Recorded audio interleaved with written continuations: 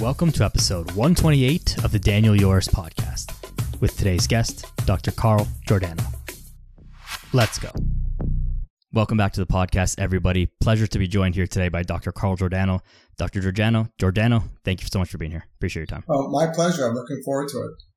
Yeah, we were already getting into it just before we hit record, and I think it was one of those, okay, if we're not careful, we can spend an hour talking about this before recording. But I just, because I'm very interested in this conversation, the whole landscape of, let's say, longevity, which is a big, catch-all phrase that can mean a lot of things, is kind of hot in the health circles and that of the internet, but maybe not so hot for most people. So I think this is a conversation that's definitely necessary and going to be interesting to a lot of people. Before we get into it, though, can you quickly introduce yourself, let people know who you are and what it is that you do? Sure. I am a practicing physician. My specialty is orthopedic spine surgery, which is a little outside of the longevity health span field. But, even though I practice as an orthopedic spine surgeon, I've followed the field of health span and lifespan for 20 years. It's something I've been very interested in. My background is chemistry in college.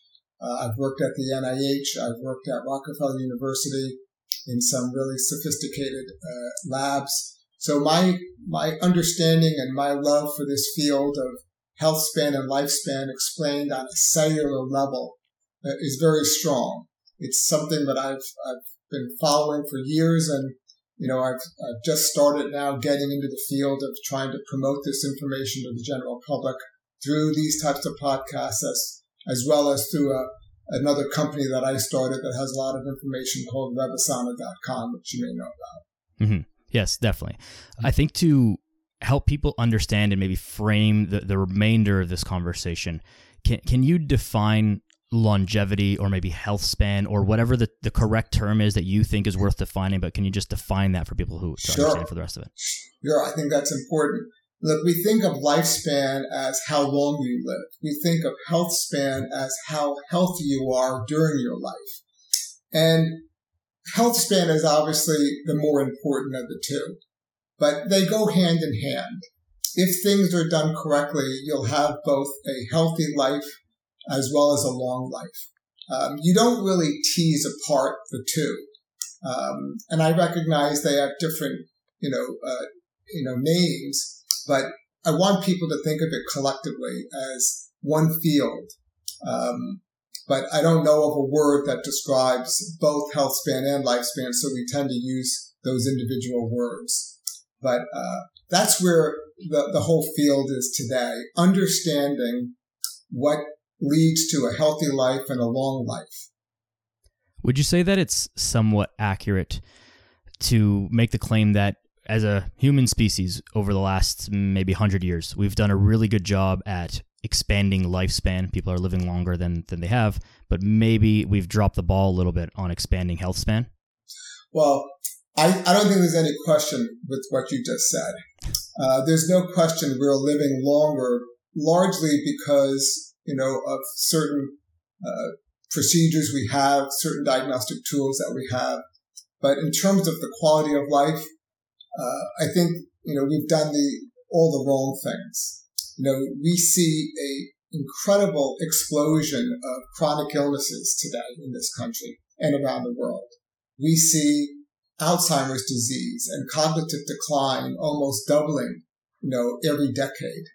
We see, if you watch the Super Bowl this year, you probably saw a commercial where one of the cancer institutes indicated that 1 out of 2 Americans will get cancer today.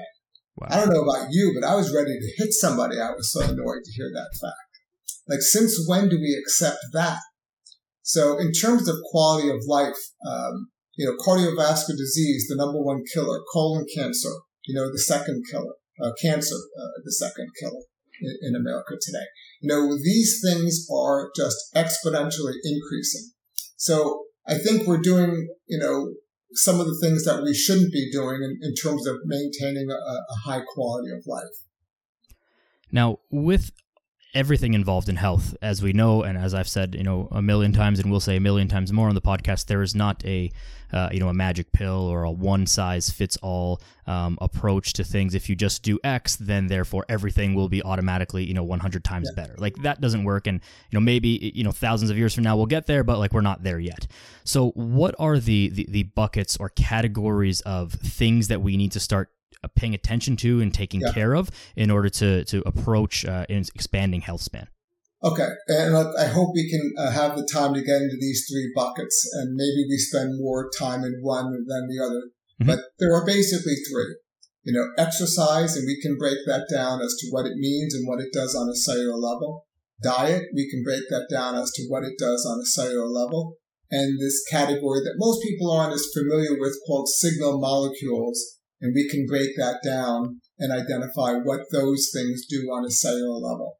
But before we even get into any of these buckets, I want to just make sure the listeners understand that when we talk about aging, like, what is it exactly we're talking about? And today we understand aging to be this fundamental process where genes in our cells are turned on and off incorrectly.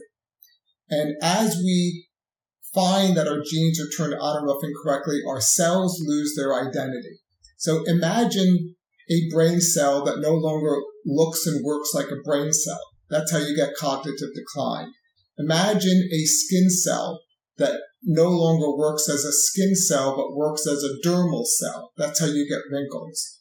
Imagine a muscle cell that now starts to work like a bone cell. That's how you get muscle atrophy. When the cell loses its identity through these genetic mechanisms that we'll talk about, you start to age. So everything that I do, I ask myself the question, how is it maintaining my cellular identity? Whether we're talking about exercise, diet, or signal molecules. I think everything needs to be reduced to the science that we understand regarding how do we maintain our cellular identity. So when we talk about aging, we're talking about cells in our bodies losing their identity. And I don't want the listeners to think that this is some kind of biology lecture. But when we talk about cells, we're talking about cells making up tissues. Tissues make up organs. We're talking about your heart, your liver, your brain, your skin, which is the largest organ in your body.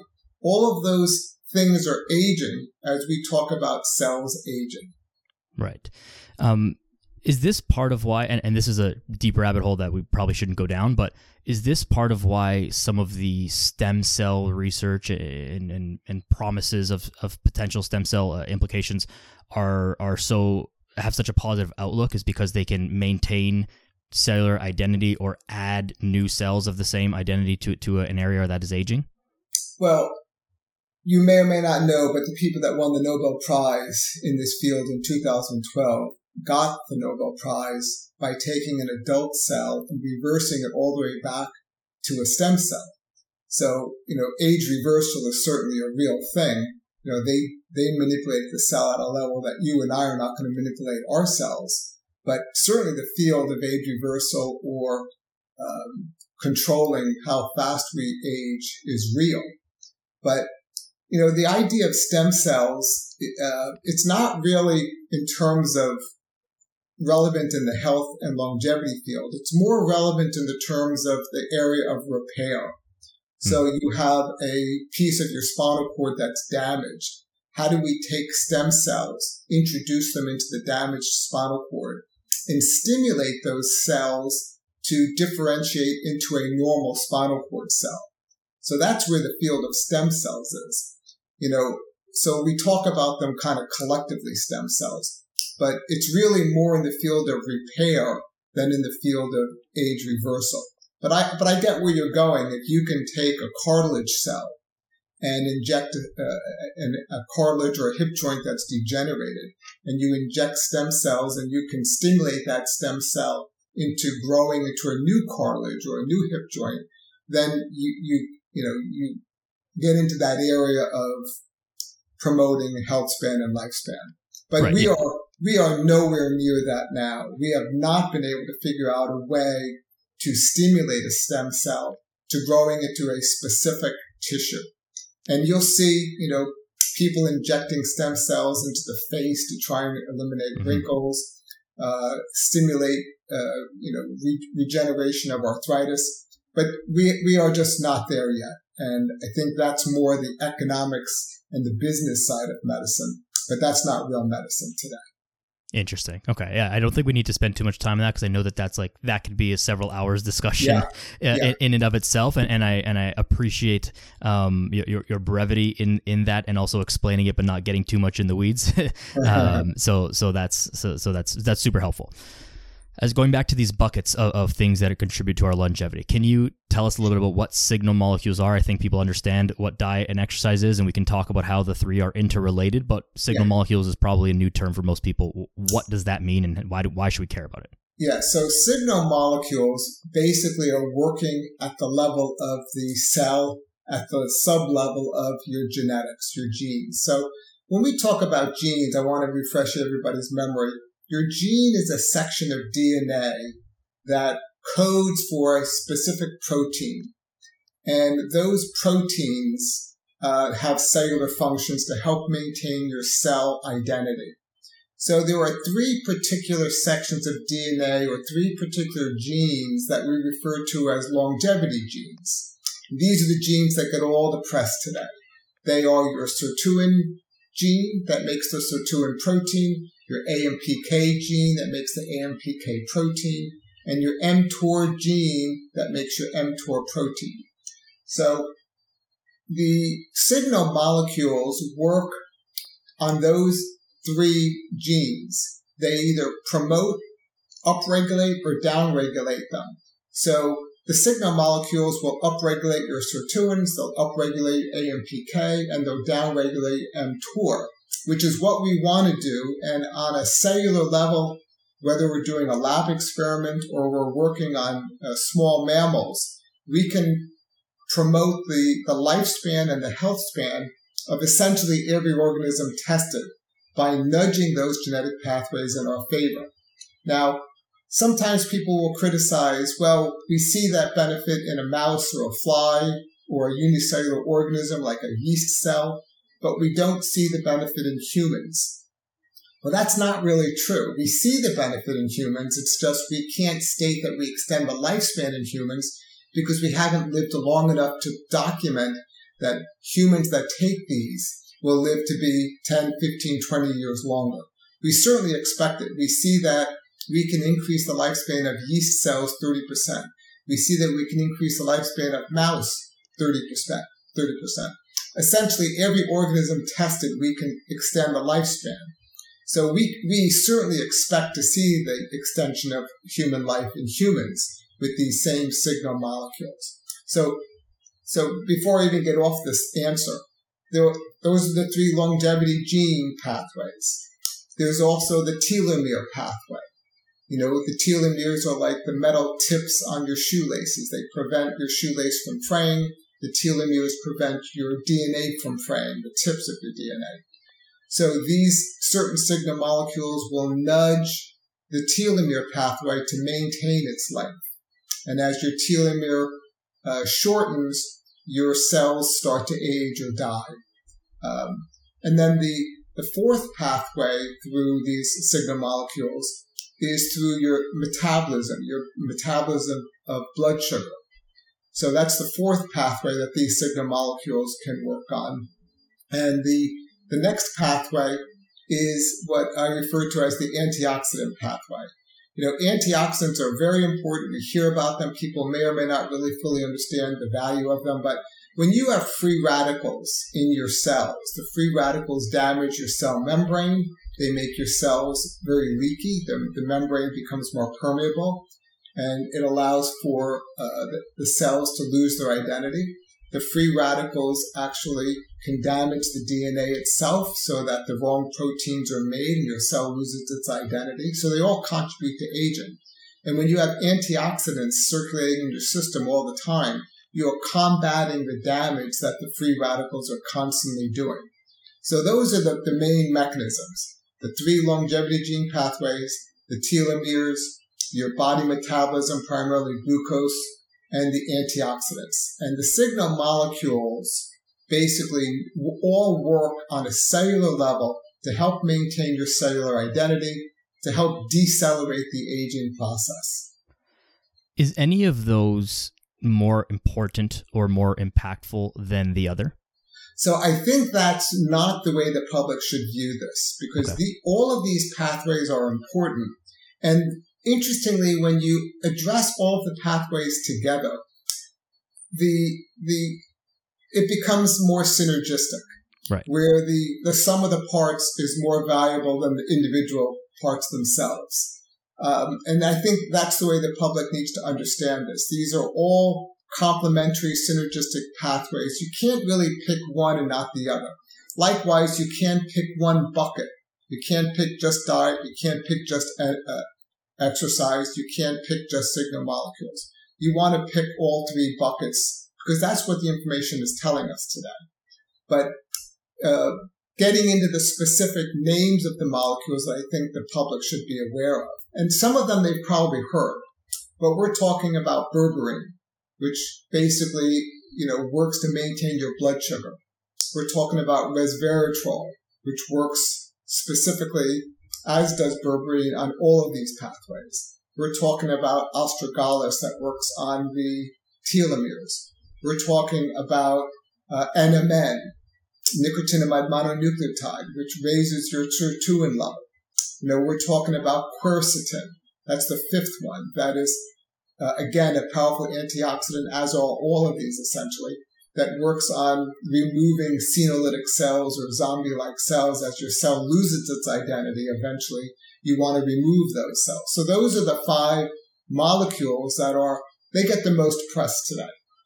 Those 5 I think everybody should be familiar with and very comfortable with because they are natural molecules found in plants. It's just you can't get enough of them through the plant source. You have to supplement to see the benefits that we're talking about. And that's why I say this is my favorite field that I enjoy looking at. And that's why we recognize how hard it is to take the right doses and the right molecules all at once. And that's why we try to combine all of this into a single product called Revasana. But again, you have to take a certain number of these per day in order to see the benefits that we want to find. Is this an issue of the reduced food quality based on like soil and farming practices and stuff like that? Or is it just simply like the specific vegetables that these are found in, I would have to eat an unreasonable amount to actually consume a usable amount to help with the aging process? Yeah, so when we talk about diet, we can talk about the nutrients found in the plants and the foods that we can eat. But the signal molecules, again, are in a separate category because you can't get enough of these molecules from the plant sources themselves, no matter how good the plant sources are. As an example, the resveratrol in a tablet of Revasana per day would be equivalent to 100 glasses of red wine per day. Resveratrol is that molecule found in red wine that's associated with a greater, lifespan in the French population, especially since they have a high fat diet and a high percentage of smokers in their population. Right. You cannot get enough of these through the plant diet sources, not because of the soil not being as nutritious. It's just we are concentrating the amount to a level that we've seen used over the last 1,000 years by some of these molecules and over the last 50 years by other molecules in epidemiologic studies where we look at large populations of people as well as animal studies. Right. So all of this impacting our health span is improving our health span is, of course, a good thing. It will also increase lifespan. But then my question is that a good thing? Of course, we need to die eventually. And so trying to live forever would have some implications on like the planet at large if the population was infinitely increasing. But also just like we're messing with some stuff, some natural processes. So what is the limit to this, and how much are we really going to impact that? And is it even a good thing to try and live, 30, 40, 50 years longer? Yeah, so I think, Sinclair from Harvard has stated that he thinks done well, people could probably live to be about 150. Whether it's good for the planet or not, that as a physician, I'm focused on health span and lifespan. But think about how valuable you are to your own family if you can stay healthier and live longer, if you can be around for your great-grandkids, not just your grandkids.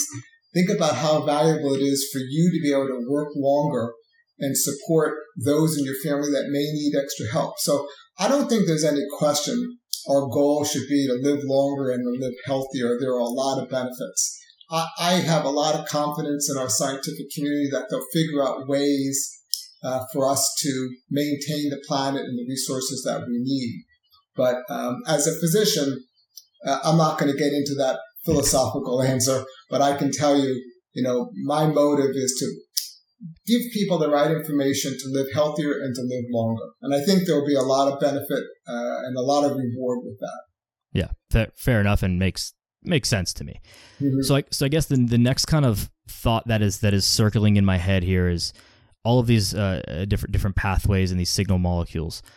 You listed off some supplements, let's say, that you can take to improve them. Are we trying to upregulate these things or downregulate these things? Maybe it's a combination of both. And is the only way to do that through the supplementation of these certain substances? Yeah. So we definitely want to upregulate the sirtuins. As we age, our sirtuin levels drop. And anything you can do to raise your sirtuin levels will help maintain cellular identity. We want to upregulate our AMPK pathways, because that is the pathway that correlates your energy needs with the cell. And it also correlates with, metabolism of your glucose. The problem with having a high blood glucose level is the glucose damages proteins, it damages cells, it accelerates aging. And you want to downregulate mTOR. So mTOR is the genetic pathway that leads to building proteins and muscle mass, so to speak. But when you downregulate mTOR, you recycle the proteins that are in the cells that are misfolded and not used. And if you don't recycle those proteins, they create cellular clutter, cellular inefficiency, and you start to accelerate aging because your cells lose their identity. So ideally, you're going to upregulate sirtuins, upregulate AMPK, and downregulate mTOR. So people get caught up with this idea of, downregulating mTOR. Well, that's not the way I build my muscle mass. Yeah. Now, and look, I get that. You read me like a book. and that's not what we're talking about. You still need to have the right protein in your diet to maintain muscle mass, to maintain the synthesis of proteins and enzymes that your body and hormones that your body needs. So, I typically refer to my favorite diet as a low protein, high complex carbohydrate diet, kind of mirroring the Mediterranean diet or the paleo diet. But I don't like the word low protein. I think we should just say normal protein and high complex carbohydrate diet, which is largely a plant-based diet. You can certainly get enough protein through plant-based diets today. The problem with the high protein diet is you are upregulating mTOR, so you're never recycling the proteins in your cells, and you accelerate the aging process. Now look, you probably have seen Arnold Schwarzenegger now is on a low protein, high complex carbohydrate diet. He's largely plant-based. Tom Brady, the Tom Brady, diet is low protein, high complex carbohydrate diets. People are jumping on the bandwagon and realizing you can have 20% meat and fish and protein, but largely we should be getting our proteins more from the plant-based category today, because that is what is genetically keeping our cells alive. They are maintaining our cell identity, which is kind of what we want. And look, the diet category is certainly a complex diet. But when we talk about diet in terms of maintaining cellular identity, we honestly want to keep it in the normal protein, high complex carbohydrate category. The big steak diet the big chicken diet, the protein, drink supplements, I'm not a big fan of unless you are working out right after you eat them. If you're, not utilizing those proteins, they're just down-regulating the cellular cycles that we want. If you're going to eat them and work out, that's one thing. But if you're just, as a normal diet, eating high-protein diets, you're not benefiting yourself. Those proteins are not being used, but they are probably having some detrimental side effects by upregulating your mTOR and preventing cellular recycling of misfolded proteins. Right. I mean, that seems to make sense to me, that there's less necessity for high quote unquote protein if you're not training, but at the same time, like you should be training. So wouldn't that then be offset by we should be having a little bit more protein? And maybe just to define this, when you say low or normal protein, how much protein what does that equate to? Yeah, and look, that becomes questionable, and I think everybody's metabolism is different, whether it's 1 gram of protein per kilogram of body weight or 0.8 or 2. I've seen people recommending anywhere from 0.8 to 2 grams per kilogram. So I think everybody needs to see how their body is reacting and what their own individual needs are. Look, I think a football player is going to feel differently. He may accept the fact that his lifespan may be shorter, but he accepts that. When you speak to, football players and you ask them, would you do it again? They honestly say, yes, I absolutely would do it again. Yeah. I'm not a football player. I don't need to weigh 350 pounds and I don't need a lot of muscle mass. But is that football player knowingly accepting the fact that he probably will have a shortened lifespan? Well, look, there aren't enough studies to look at this to really be definitive, but you can certainly watch the news and see such and such a player from the Pittsburgh Steelers died at 67. That's not a normal lifespan today. Right. And that happens, way too often. Right. I think people need to just understand what they're doing. And if they knowingly say, listen, I'm fine with that. I want to be bulkier. I want to be more muscular. Then they'll go in that direction. But I think they need to be aware, and we understand today that the high protein diet combats cellular identity in a detrimental way. And, I think people have to decide where they want to be on that continuum. So for people who are not professional athletes, mm-hmm. or who are not, bodybuilders are professional athletes, mm-hmm. as well, but not like pursuing max muscle mass or max strength, where there's going to be mm-hmm. some health trade-offs overall.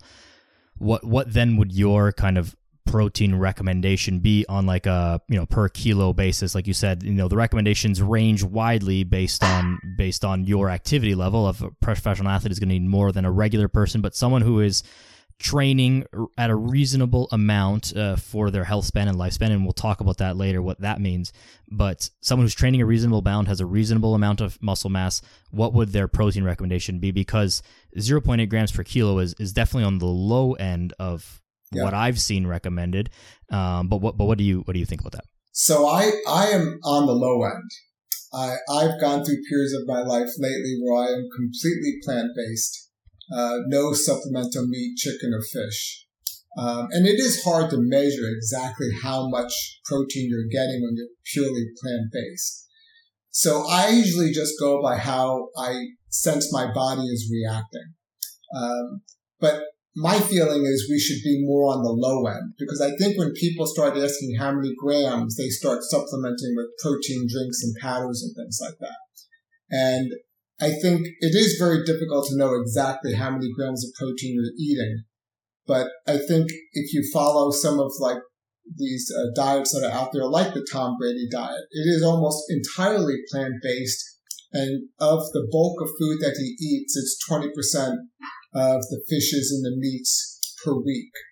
Look, I don't think he's lost muscle mass. I think he's maintained himself, very well, obviously. I mean, he's done better than most people in that professional sport. So I think, like, I will tell you, when I was almost 100% plant-based, I did feel like I lost a little muscle mass. but I was somewhat experimenting with my body to see how it responded.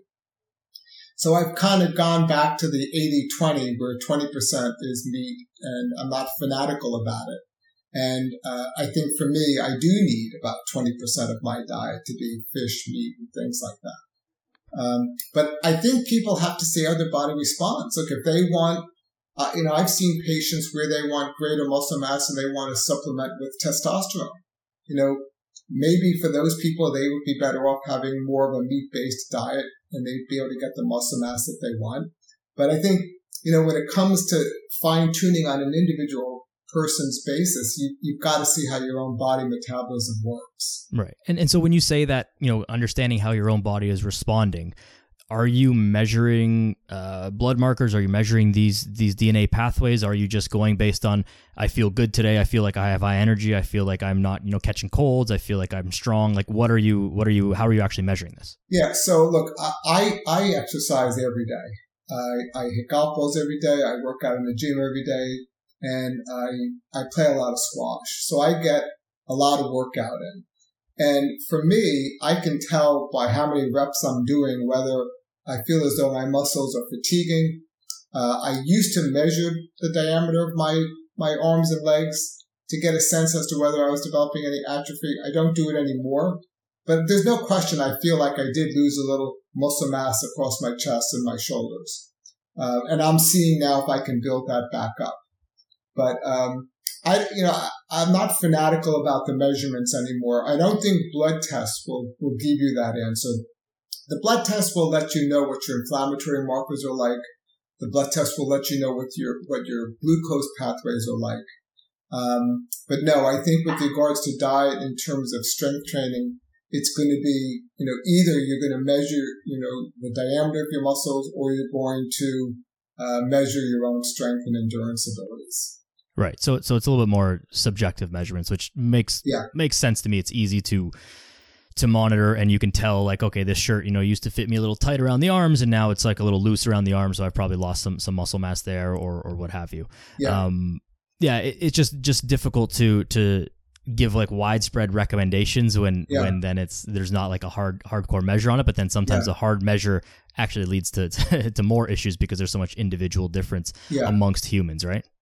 Yeah, and look, when I talk about exercise, I break it down into 4 categories: strength training, aerobic conditioning, working on balance, and working on stretching. So like I try and hit every one of those categories every day. And I think there's a lot of science behind that. I don't think it should be just strength training. I don't think it should be just endurance training. Balance and stretching are equally as important. I think people need to hit each of those categories. And look, we know on a cellular level what those categories do. Exercise has been shown to maintain the length of your telomere. Exercise has been shown to help the DNA repair mechanisms in your cell. Exercise has been shown to increase your antioxidant defenses. Exercise has been shown to reduce inflammation and improve your immune function, and improve your metabolic, health, your glucose metabolism. So again, like I'm looking at exercise on a cellular level, how it impacts health span and lifespan. And this is not new information. Some of this is 20-year-old information. It's just, I don't think people really understand what it's doing on a health span, lifespan, cellular identity level, but that is what it's doing. Another category of workouts or fitness training that I would add, and something that you already mentioned that you do without defining it, was having some element of explosive or power training. And you get that through playing squash, right? Yeah. You're moving quickly, you're hitting the ball quickly, and these things really help a lot with, I noticed that it helps a lot with my aging clients, because when we fall and fall prevention and stuff like that, you're moving quickly to catch yourself. And that would be another, pathway, I guess, neurological or muscular pathway that is acting, rather than how can I move this weight slowly, like your typical bench press. It's like, how can I move quickly and just be, sharp and general. Yeah. And look, that's where the whole cross training field comes in. You do have to kind of hit on all of these areas. And people forget about balance. Like if you ever watch Rory McIlroy's workout routine, he is standing on one foot on a wobble board trying to replicate his entire golf swing. That ability to have that degree of proprioception is pretty impressive. As an orthopedic surgeon, there's so much literature about why people fall and break their hip. And, after they break their hip, they get into these balance programs to try and work on their proprioception and their balance to help them prevent tripping and falling.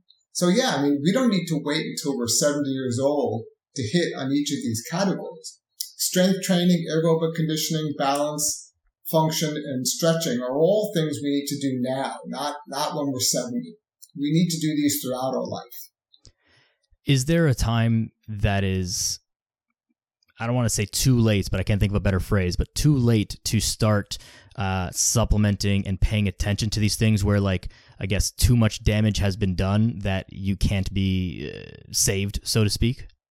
Well, in the signal molecule category, these have been shown to be beneficial at any age started, which is fairly impressive. It's good news. Yeah.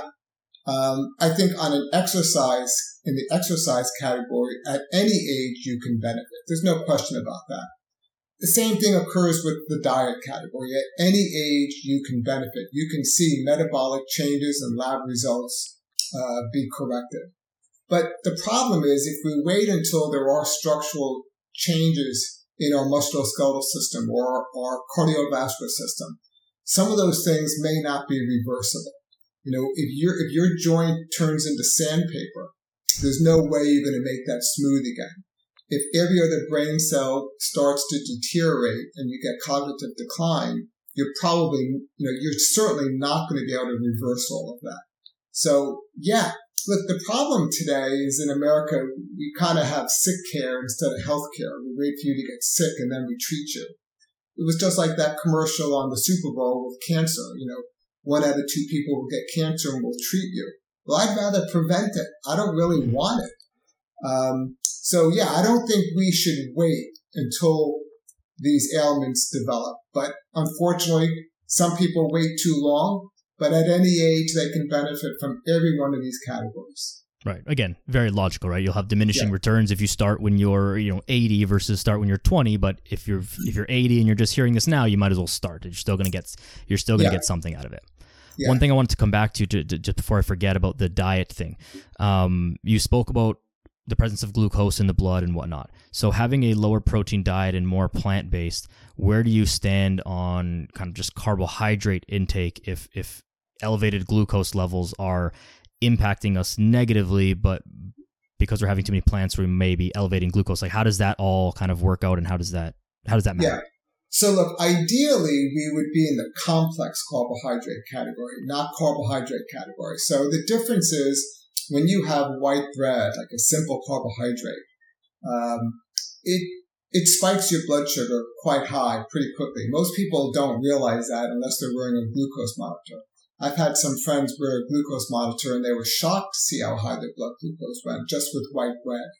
The difference with complex carbohydrates or the carbohydrates you get from plant sources is because they're complex carbohydrates, they're broken down a lot slower and they don't spike your blood glucose like that. So you're still supplying your body with carbohydrates, which you need.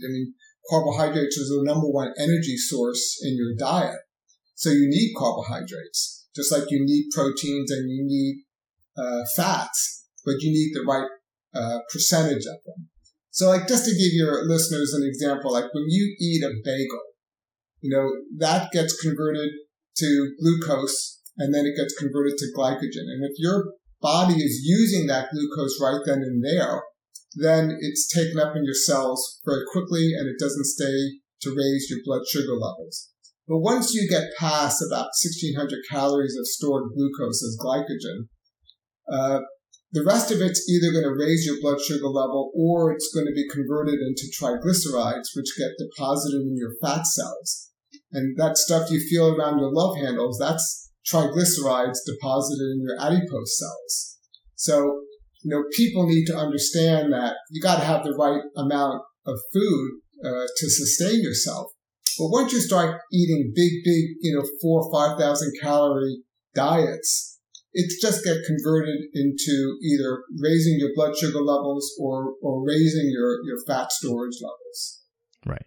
Correct me if I'm wrong here, but this is also where the importance of fiber comes in, because it will blunt the glucose spike, and fiber will be more often found with, in conjunction rather, with complex carbohydrates versus simple carbohydrates, right? Yeah, exactly. And that's key. And again, you get that kind of fiber largely from plant-based diets. You get that largely from your beans and your nuts and your seeds. And I get it. Some people don't really like that type of food, but you develop a taste for it. Like, I eat a lot of fermented food now, a lot of fermented beans, tempeh, non-soy tempeh, which is a lot of, complex carbohydrate, starch type material, that has tremendous benefits on your gut system, your biome, by, preventing certain bacteria from growing and promoting the growth of other bacteria that are considered healthy bacteria.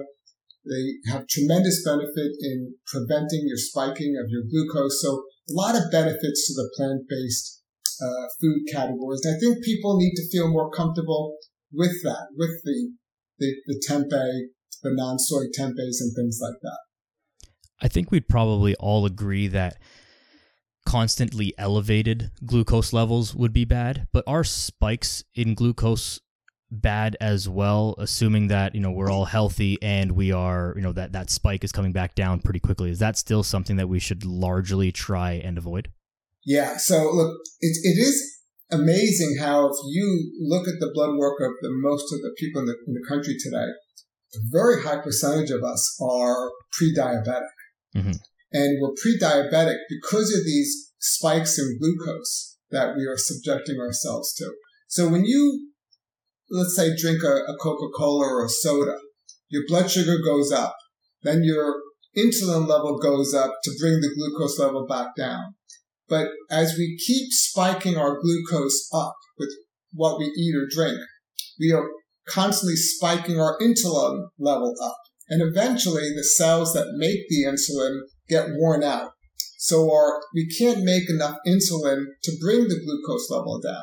So the next thing you know, we start drifting up, and we can't drift the glucose level down, and we start living at an elevated blood glucose level.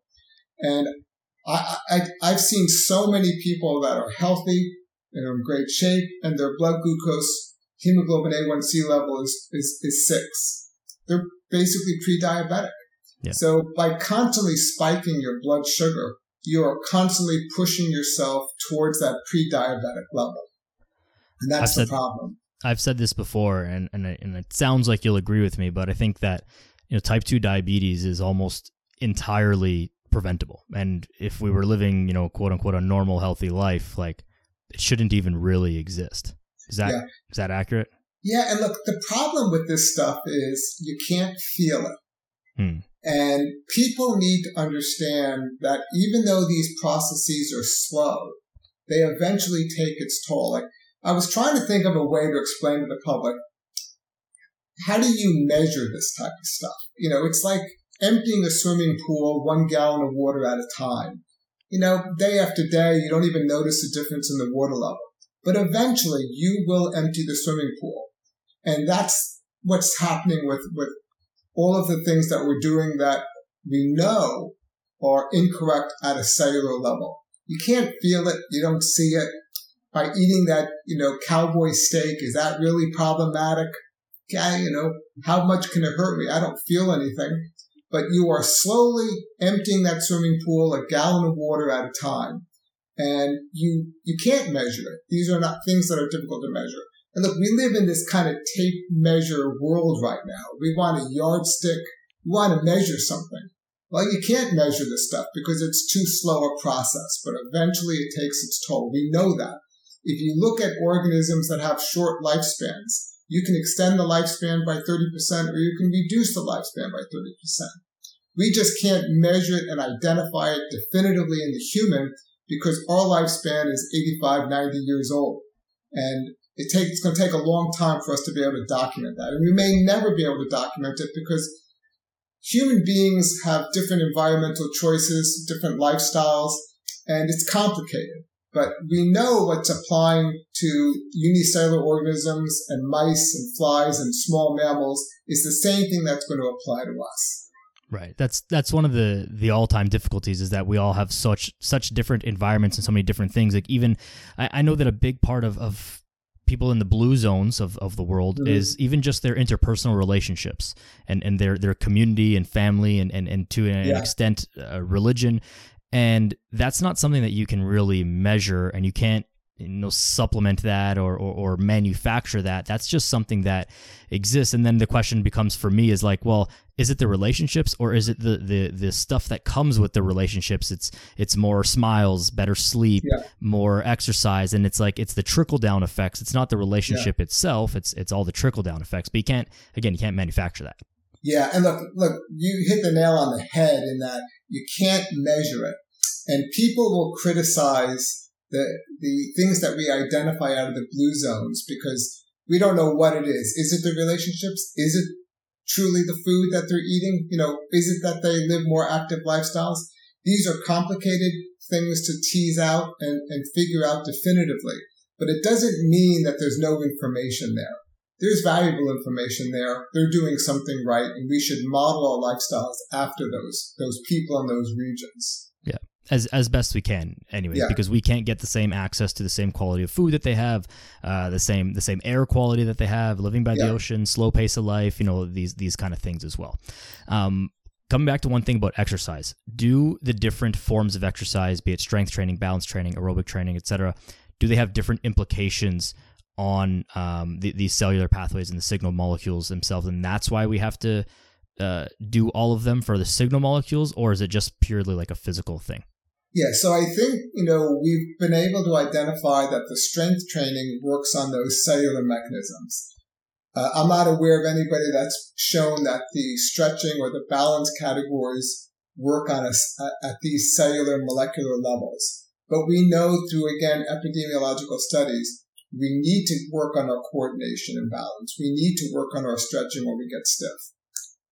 With regards to the aerobic conditioning or the VO2 max type measurements, that's probably one of the more general ways we can assess health, because that's not just observing how you utilize oxygen. That's observing, essentially how much muscle mass you have to utilize the oxygen. So it's a very dynamic type measurement, but most of the genetic changes that we see through the strength training, exercise category.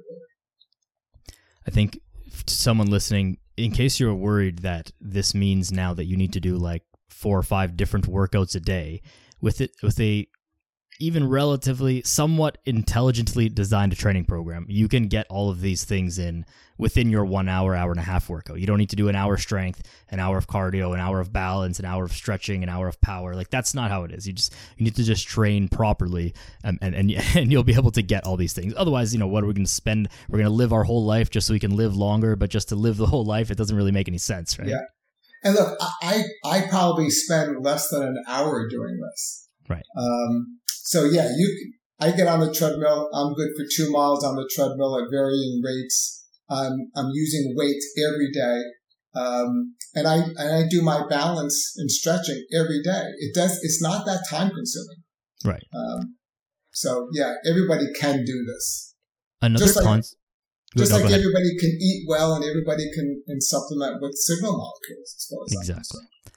Another concept that comes up in regards to muscle mass and aging is this concept of sarcopenia. I've often said, and I'm not a doctor or a researcher of any kind, but it's like, if you stop exercising, you will lose muscle. And so it's kind of like a correlation thing, more so like, well, typically when you age, you stop exercising, and that's why you lose muscle. You don't lose muscle because you age. Mm-hmm. Is that accurate to say that there's no real reason that sarcopenia should exist, assuming we continue to exercise and eat right? So look, you've probably heard the word entropy, which means we go from a state of order to disorder. So on a cellular level, your genes go from orderly genes to disorderly genes. So there's a certain amount of entropy that occurs on a cellular level where your cells and your muscle cells, specifically in this discussion, lose their identity. So you do lose some muscle mass with time, regardless of how you exercise. And so you've probably heard these numbers. Over age 30, you lose anywhere from 3 to 8% of muscle mass per decade. Over age 60, you can lose 1 to 2% of muscle mass per year. Over age 50, your strength decreases 1 to 2% per year.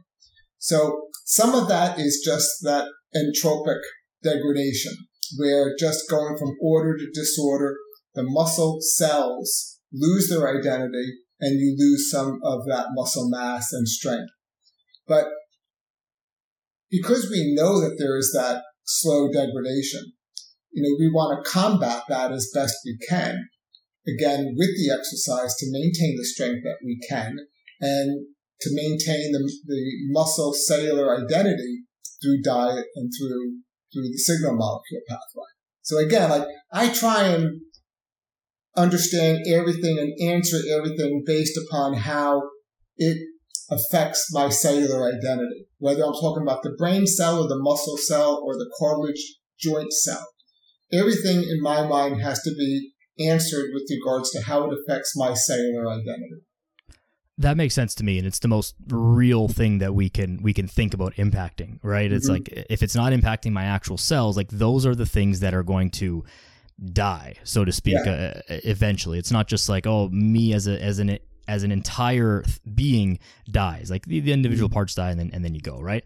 Yeah. I want to give you a chance to sort of talk a little bit about what Rebasana is and how this is going to change things. I know you touched on some of the supplements and combining some of those ingredients because they're, 1, hard to come by, 2, hard to come by in large quantities, and 3, probably even harder to come by in legit quality of them. So can you talk about like what you guys have done with that and how that's going to be rolled out to people?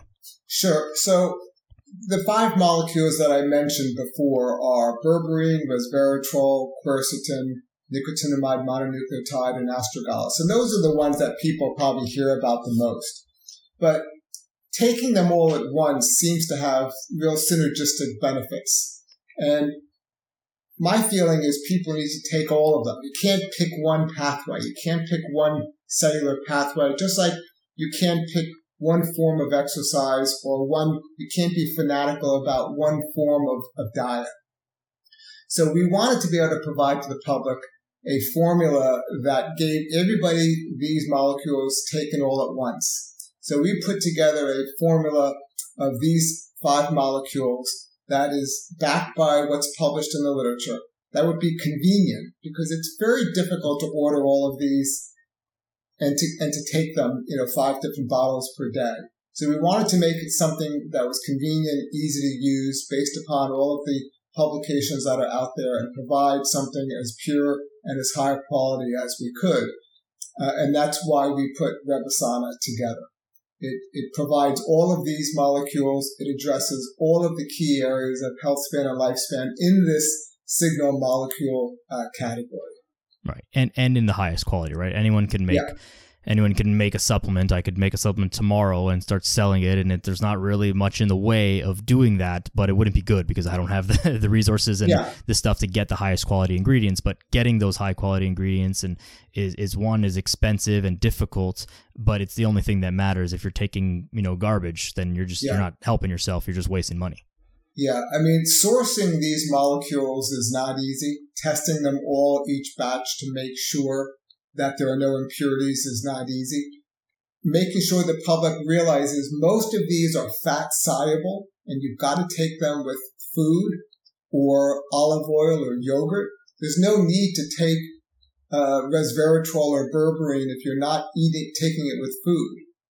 Vitamin D is a fat-soluble vitamin. You've got to take it with some type of olive oil or food substance, or it's just not being absorbed. So we wanted to put together a website that provided the information and gave people a product and gives them the information so they know how to take it so they can maximally benefit from it. Right. No, that makes a lot of sense and definitely is needed because, again, if you're doing things incorrectly, then it's just not helping you and it's not helping anyone, really. Yeah. What do you think, as we're kind of wrapping up here, I know we're on a little bit of a tight for time, but what do you think are some of the upcoming breakthroughs? And maybe this is more of a prediction, if anything, and if you're comfortable, making that prediction. Sure. In the kind of like longevity space, is it supplements that are going to become more widespread and wide known? Is it some type of new therapy that's maybe like in the works, or a drug? Like what is the next big breakthrough that like all of a sudden everyone's going to start taking it and we're going to make moves here? So I think we've done a good job in the exercise category and in the diet category. I think the breakthroughs will be in the signal molecule category.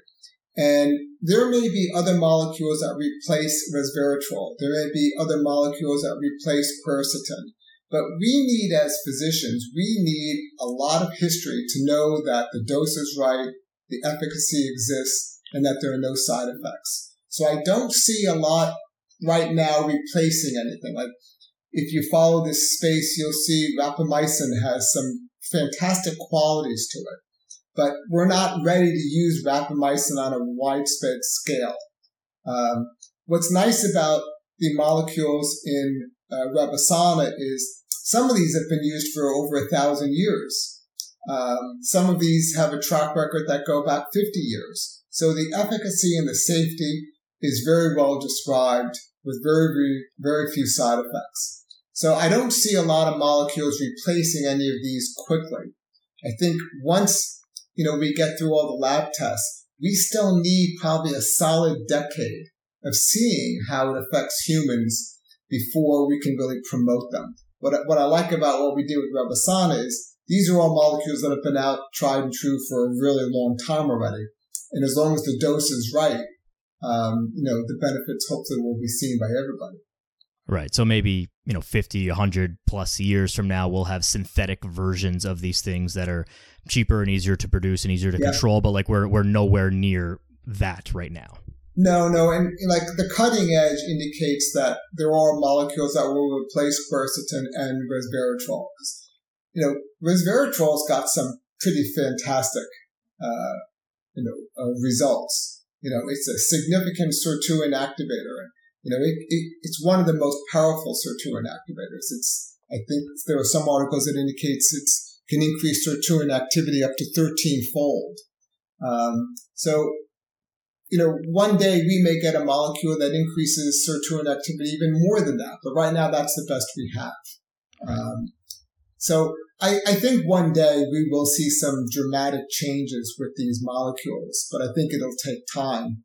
And I think that's the difference between what we see in the PhD literature and what we see how physicians will jump on this bandwagon. Right. So to kind of sum that up from my end is like, I think to me, it sounds like there's not still going to be a magic pill. We will have, supplements and things that are going to certainly help us, but they are only going to be beneficial or maximally beneficial rather in conjunction with exercise, with good diet, with a holistic lifestyle, and using those supplements correctly. They're still not going to be like, hey, get this, do this treatment, and therefore you're just going to all of a sudden live to 150. You've got to do all the things still. Yeah, and I think that's the take-home message. There's no silver bullet. You do kind of want to do it all. If you really want to maximize your health span and lifespan, you want to hit all three of these buckets. Yeah. So apologies to everyone out there. Still got to go to the gym. Still got to work out. Still got to eat healthy. Still got to do all the things. There's more stuff that can help you, but another episode down and still no magic potion. So too bad. Yeah. Dr. Giordano, where can people find out more about you and Rebasana? Can you let us know the contact info? I'll put everything in the show notes, but just let people know. Sure. The website is called rebasana.com, and there'll be on that website a resource section that they can go to where there'll be a lot of print information. There's a extensive bibliography, probably over 150 articles in that section. And then the product itself will be there with a lot of information about the product itself. Wonderful. Rebasana.com. I'll put that in the show notes for everyone to go check out. Is there any last message that you want to leave the people with here in closing? Yeah, look, I would say as a closing note that the turning point to control biological aging occurred years ago. People need to understand that, believe it, and recognize that every day makes a difference, and in every one of us is a younger me. With doing all the right things, they will maximize having a healthy and long life. Wonderful message. Dr. Giordano, thank you very much for your time. I appreciate it. This has been a very enjoyable conversation. I think it's going to help a lot of people as well. Thanks everybody for listening. I appreciate each and every one of you. Make sure you check out rebasana.com, share this episode with a friend and family member who you think it's going to help, which is basically everyone, because we're all trying to be healthier and live longer. Yes. So share the episode, rating and review on iTunes, Spotify, all the places wherever you listen. Give me a follow on Instagram as well if you're not already, at Daniel Yoris, and all the other places. And that's that. Go outside, be a good person. We'll chat soon.